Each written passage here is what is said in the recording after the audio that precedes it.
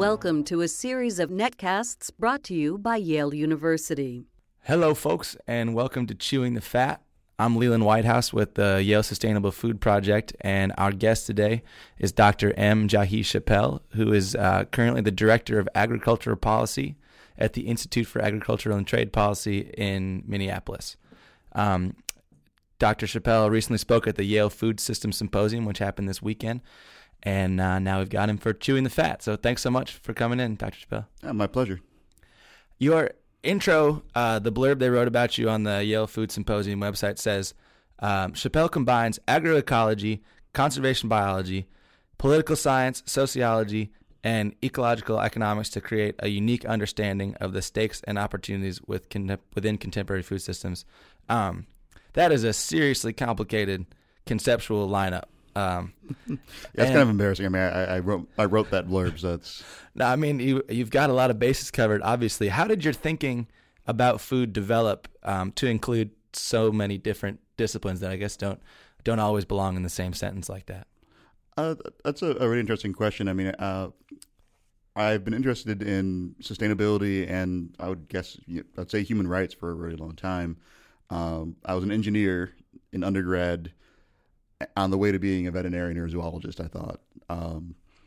But I ended up taking various diversions. But when I came to conservation biology, which is sort of my original love, and went to graduate school, I brought, I think, sort of an engineer's mindset. That my question was, we've got these issues with sustainability and we've got these issues with human welfare. How do we solve both of them? How do we put these together and find the right technical solutions to solve it? And so I went into there with that mindset, and it led me to an interesting place, just going, okay, well, looking at the literature, working with these great academic scientists at University of Michigan, we have a lot of technical solutions, or at least we have a lot of knowledge that's not being implemented. Once you start trying to implement it, you're going to find some things that you need to change, but we haven't even gotten to that point. So if the hang-up is not that we don't know what to do, what is the hang-up? And that led me really quickly to just look at social systems. And maybe because I didn't come already from a specific social science discipline, I felt like, oh, well, there's actually a lot of different pieces that are useful, and there's a lot of great people at University of Michigan where I went that had different things to offer. And so I was encouraged by my mentor, John Vandermeer, who's an amazing mentor at University of Michigan, agroecologist, but really widely read. And he encouraged me to take different classes with different people in political science, Latin American underdevelopment. Actually, one of my first intros into these areas was a class called Objects of Desire, which was Karen Aber's first class. She's a professor here at Yale, and it was the first class that she actually had organized as a graduate student. And I learned a lot about anthropology, and it just seemed obvious to me there were really important connections between a lot of different fields. And so I sort of made it my business to have what I call a tourist fluency in lots of different fields, to be able to ask where the bathroom is in sociology, and to know enough to be able to go and ask someone who maybe is more focused in that field, okay, well, this idea seems really important to what I'm trying to study in food systems. Can you explain a little bit more to me about it? And functionally, for a dissertation, for my PhD, you had to focus on a couple questions. So I had a couple areas I really focused on in political science. But for my postdoc, which was at Cornell University, a lot of people use their postdoc to develop expertise in another field. Often that's if you're an ecologist, you develop some expertise in genetic molecular markers or something, or genetic techniques. For me, I'd had some exposure to science and technology studies, and I said, well, I want to keep learning about that and deepen that. And that's what I did at Cornell, and worked with some excellent people in that field there. So I don't know. I mean, it wasn't a journey that I took consciously trying to think of different fields, but I followed what was interesting and important to me. And I try and put together enough to be able to figure out where the common cores are and use that to understand systems, and then to use it to keep asking and questioning the right people who know more than I do. Okay, well, how can we apply this, or what does this mean in your context or your field?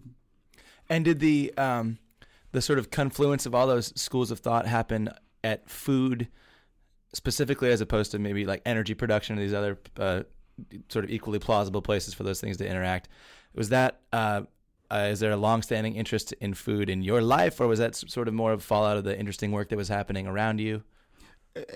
Yeah, I think it was more the work that was happening around me. I mean, my mentor is an agroecologist, and I mean, the argument that agroecologists and a lot of people who work on food make, I mean, is that food is one of the most intimate ways that humans and our environment, our natural environment, interact. I mean, even thinking about ecology and biology very basically, food is the way that the environment becomes you. You taking in parts of the environment and making them into parts of your own body. And so that always seemed to be powerful, both sort of rhetorically and philosophically, and also to really reflect the fact that it's a really intimate connection between the natural environment, which is where I started in terms of conservation biology, and human welfare, and being a very basic issue. If you don't have enough food, you don't have enough anything. And also just on the research side, I mean, food and agriculture is one of the most important effects on the environment, occupying around 40% of the Earth's non-ice-covered surface. So when you think about the environment, and this is happening a lot in ecology right now, people are thinking we really need to think about agriculture. So there's obviously other key areas, but food, yeah, just seemed very intuitive. And sort of in line with the blurring of the lines of the disciplines you need to be conversant in to make sense of what's going on. I know you have spoken a lot about, and I imagine thought a lot about, there's this particularly stark divide, at least traditionally, between activism and science, that it sounds like there are some serious proponents of, at least within the scientific community, who say like we don't want to touch that, and you, I know, disagree with, at least on some level, with that assessment. Could you flesh that out a little bit? Sure. Yeah. That was, to my partner, one of the signs that I really needed to think about this job I took in think tank and nonprofit, because a lot of my work, I realized, it turned into basically trying to tell scientists that this idea was flawed. I mean, frankly, it sort of became maybe sort of haranguing scientists about this flawed idea. And she said, well, maybe that means that you need to try another area. Right. But I mean, there's a lot of scholarship around it, especially in science and technology studies. And there's so many ways to approach the question. But I mean, one of the places I started is Howard Zinn, who is a historian, and said you can't be neutral on a moving train. And Paul Robbins, who's a political ecologist and the director of the Institute on the Environment at University of Wisconsin, wrote, I think, a great book, Political Ecology, and talking about the project of political ecology is to show that apolitical approaches to the environment especially just end up privileging those who already have power. That you start with a system that already has political power in it, and trying to ignore that political power is just going to perpetuate it. And so I like to say that, apolitical approaches to especially ecology are actually less scientifically accurate than political approaches, because politics are the reality. And so you have to be engaged in that and do so in a thoughtful way, even if you don't want to take a side, so to speak. I think you need to do that from a position of knowledge about what the stakes and sides are. But beyond that, recently at the Ecological Society of America meeting, one of my presentations was about the really horrible history in conservation biology of disadvantaging people with less power because you weren't aware of the stakes. One of the examples is the Lacandon jungle in Mexico, and advocating for conservation and trying to sort of restore land to the people that were thought to be the proper caretakers of it ended up leading to some very ugly conflict between different indigenous groups.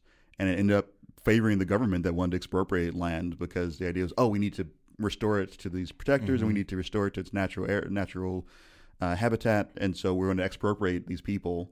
And it led to some very nasty things by the government. And the same thing happened in Indonesia. Nancy Lee Peluso at University of California, Berkeley, a lot of her work has been on how conservation was used rhetorically by the government to justify taking land from indigenous people and from citizens. And basically the rate of extraction of forest resources didn't change because the government just reappropriated it for other uses. But they used the rhetoric of conservation. That, of course, wasn't the intention of the conservation biologists there.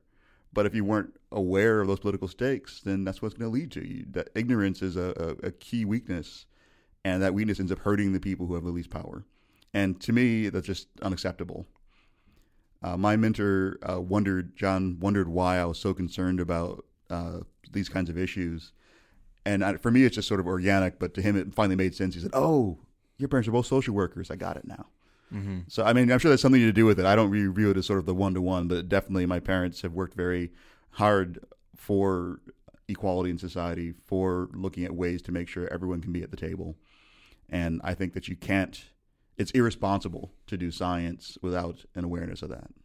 And how, as far maybe like one level more specific about how that awareness manifests itself as a scientist, what in an ideal world, how would you see scientists interacting with this political reality? Is it changing the rhetoric of the articles that are published in journals, or actively speaking in Washington, or what are or not just Washington, obviously? Yeah. To me, the first step is just at least being conversant in this. I mean, there's a lot of conservation biologists who don't even know there's controversy about this kind of work, and that don't realize, for example, so Paul Robbins again went through this in his book, that a lot of the conservation rhetoric, for example, in Africa is a really direct inheritance from the colonial era, and that was used to drive people off of land that actually, the rhetoric was it was degraded, but actually that was the state it had been in for quite some time. They were comparing it to a forest that was in some other nearby area and saying, oh, it's not a forest anymore. Well, it never been a forest in that particular area. And so it's really, if you're not aware of this history even, then how can you try and stop it from happening again? So just being aware of that, and whatever system you're working in, what the history is, so you can at least make your choices in a conscious way.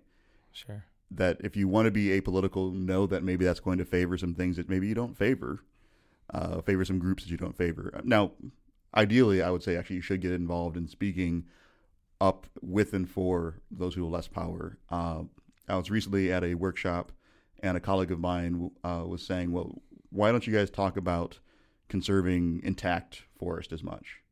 Because a lot of our work is in how sustainable agriculture can really support a lot of biodiversity conservation. He said, well, but you still need intact forests. We said, of course you do. We're totally for that. He said, well, why don't you talk about it more? I said, well, for one thing, I mean, people are going to have agriculture, so we should really focus a lot on what kind of agriculture we have. But then beyond that, a lot of times we talk about just the forest conservation, you end up talking about expropriating someone. He said, well, yeah, well, no, let's just assume that they are at the table and that we're talking with people in an equitable manner.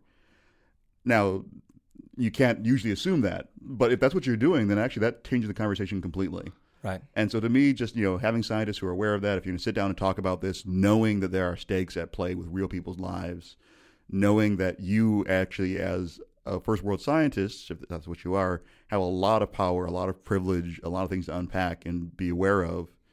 If you come at it like that, then that's actually a whole different conversation to me. And so to me, that's the minimum due diligence. I would rather you advocate for those who have less power. I'd rather we have social justice as part of ecological sustainability, and I think that they are very linked. But that's not what everyone's excited about. So just be aware of it. Just like as a conservation biologist, you have to know about genetics. To me, you should also have to know about the actual politics of conservation, its history, and political ecology. And sort of in line with that, I heard you talk about how, first world powerful scientists would still do well to be, you mentioned like being more involved in the communities they live in order to build credibility, which seemed like an interesting project to me, because maybe for personal bias reasons, scientists get more credibility for me than maybe they deserve. But whence do you think of that, the lack of credibility in the scientific community, and how does being involved fix that? Well, I think that there's a lot of scientists who are very worried about scientific credibility right now and feel like science is under attack.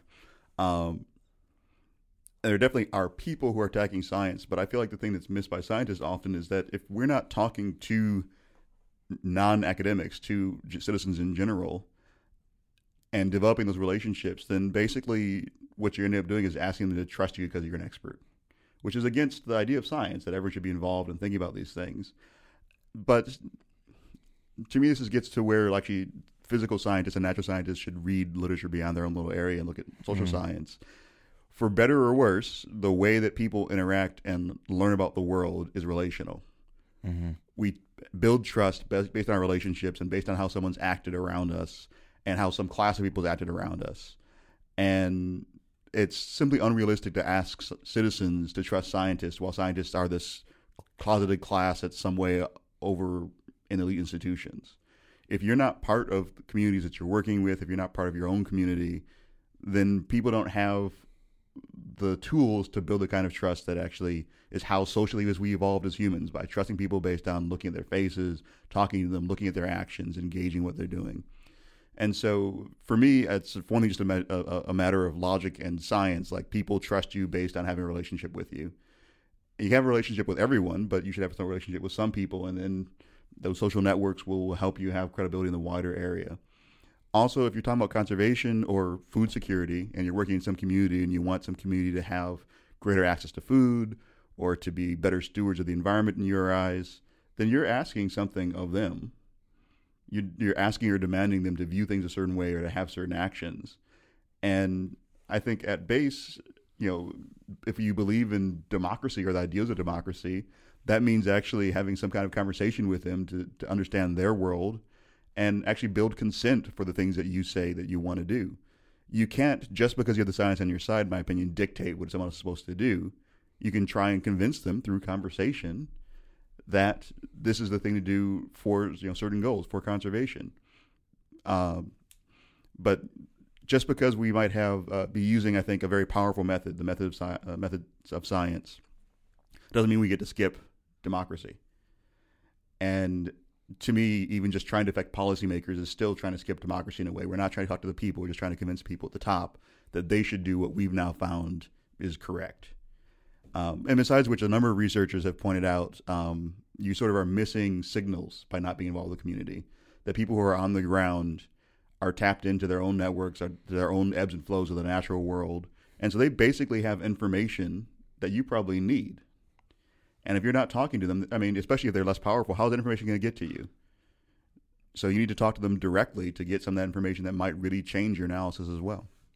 And this all sounds like sense to me, but how does this, you said you spend a lot of your time haranguing scientists. How often are they saying, like, quit haranguing me? Or they say, like, what was the reaction? How receptive did you find? How often was that a successful harangue? A successful harangue. I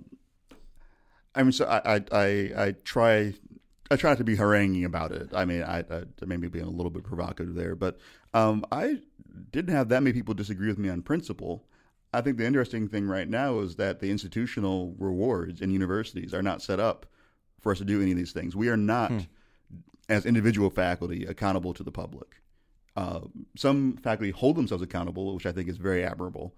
But you're accountable to your funding agencies, to your administration, to your students. But in terms of just the citizen on the street, they don't have any input directly, except for they could vote for their congressperson who may or may not vote for the NSF funding. But you have no direct accountability on average as a faculty member.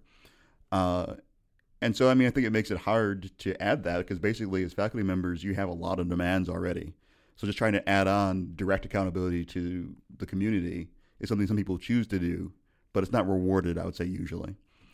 And I think that's changing somewhat. I think the NSF has had, National Science Foundation has had a lot more focus on broader impacts, and broader impacts actually meaning working really with communities or working really with people outside of academia. My good friend Casey Taylor actually is doing a research project right now looking at how often broader impacts have been interpreted in National Science Foundation applications to mean going to your conference you're going to go to anyway. And there's a lot of sort of rounding up. And a lot of us, I think almost all of us, did that because it's necessary with all the demands on your time. But the NSF is getting really serious now about not just saying, I'm going to go to my professional conference and I'm going to invite some high school students or something, and that's going to be my broader impacts. So I think that there is some momentum in that direction, but it's hard to change the standards by which we're judged, and not all faculty are willing to do it. But I think that in the end, we need to think about creative ways in being really directly accountable to citizens and communities. And actually, the Ecological Society of America, to its credit, is adding some of that to its code of ethics. I think now the part that needs to be added to that effort is that the senior scientists there need to say, if that's not part of this, then this person's tenure hearing, for example, might go a different way. Mm-hmm. And that I don't think we see at all yet. You didn't interact with the community. I'm not sure about your tenure case. Right, that's where the rubber hits the road. Right? Yeah. Okay, so changing tacks a little bit. I know you were involved in this really cool project I'm sure among other projects, but in Belo Horizonte in Brazil. Mm-hmm. Can you just speak briefly, just like what was that project? How were you involved and what was going on there? Belo, Brazilian city, 2.5 million people. Since 1993, has had some really comprehensive food programs, food supply, food security, food sovereignty programs. And so when I was in graduate school and trying to think of how do you put these human welfare and sustainability issues together, I was thinking about food policies and especially sort of local governance and how local decisions could tie into affecting the environment. And so this city in 93 started this whole suite of food security programs. They cut infant malnutrition and infant mortality by half or more within a period of about 10 years. And a colleague of mine had heard about it. They also did some programs where they worked with local farmers who are situated in the Atlantic rainforest. So for me, this was this perfect project where you had the Atlantic rainforest, you had agriculture, small-scale agriculture, and a lot of my mentor's research and my research ended up being on how small-scale agriculture next to fragmented natural habitats, how the interaction happened. And they were connected to the city through this program because the program tried to bring small farmers directly to the city to sell their produce directly to consumers, which actually ended up splitting what was a 100 or 200% markup from retailers between the consumer in terms of reduced costs and the farmer in terms of increased prices for them. So I was just trying to see how this all played out. Why was this series of policies so effective in addressing hunger? How did it affect the livelihoods of the farmers and how those farmers affect the rainforest around them? So that was my PhD research, and still working on getting that published. But it seemed like definitely for the farmers that were involved in the program, it was a positive. They felt like their livelihood was much more stable, much more sustainable. They seemed to diversify some of their crops. And then we did some follow-up work there last year with a postdoc, Johan Odekop, and he was looking at how the national zero hunger programs, especially one where the government buys from small farmers, how that was affecting land use change. At least we found it at this point that even though it is providing some income for farmers, it isn't really affecting their decisions to deforest or not. In this area, actually, there hasn't been increased deforestation over the past 10 years, which is a nice thing. So the program doesn't seem to have a huge effect on that decision, but at the very least, it seems to be supporting farmers and is not making that problem worse at all. Do you feel like some of the – I know there's an interesting in the Brazilian Constitution, there's a right to food as a citizen, which is in other constitutions, but is not in ours and is not in many other ones. It's a really, really new thing in most constitutions where they exist, yeah. Does that how important do you think that was? Because many of these policies seem like the kind of thing that might work in other countries that are just sort of like logistical changes in the way food is moving. Does the constitutional underpinning for that, did that change things much in the way it played out in Brazil, or was it just these are all new ideas and they work together? That's a really interesting question. I mean, actually, I'd say in Brazil that constitutional amendment followed a recognition from people on the ground and from the government for years that was the way things were going, and that is what the government was working towards. So I would say it changed it in institutionalizing it. It's there now. And that's something now that the government is obligated to respect. And that's been very powerful in Brazil in terms of, for example, their constitutional provision that the land belongs to the people. And so the Landless Rural Workers Movement in Brazil, the MST, used that provision basically to force some agrarian reform and land redistribution that most other countries has already happened to some degree. Brazil basically never had a big breaking up of land holding. I mean, in the United States, we had sort of the squatters, and you would go out and take land that often was expropriated from Native Americans, but we had this essentially redistribution of land among a lot of smallholders for many years. A lot of other countries have done that one way or another, intentionally or when forced.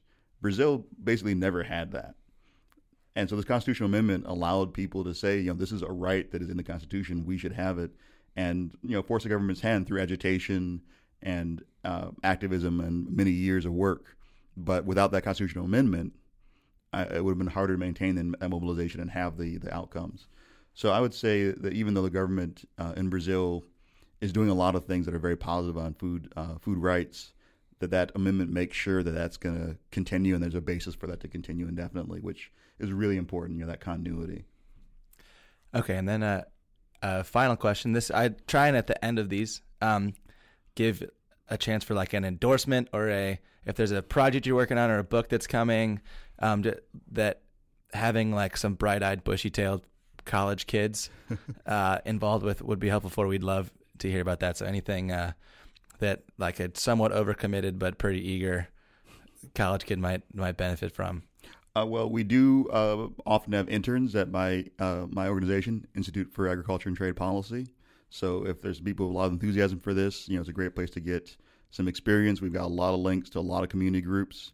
I also will get clobbered by my vice president of development if I don't mention, and many other people, that we are looking for a new president. So I'm not the students that are listening to this. Probably might not be the 21-year-old, person not what you're looking but for. They might have someone that they really admire, or some mentors, or some people that they think would be a great new leader of our organization. So definitely go to our website, and if you've got any suggestions or someone, send that on. Just get that out there. But definitely interning with that program is with our organization, I think would be a great opportunity. And I guess just more broadly, my plug is always just get involved in something in the community that goes outside of your bubble. Get involved serving some other part of the community and learning what, their way of life, what their problems are. Because you might go in there thinking we need this kind of food security or this kind of conservation.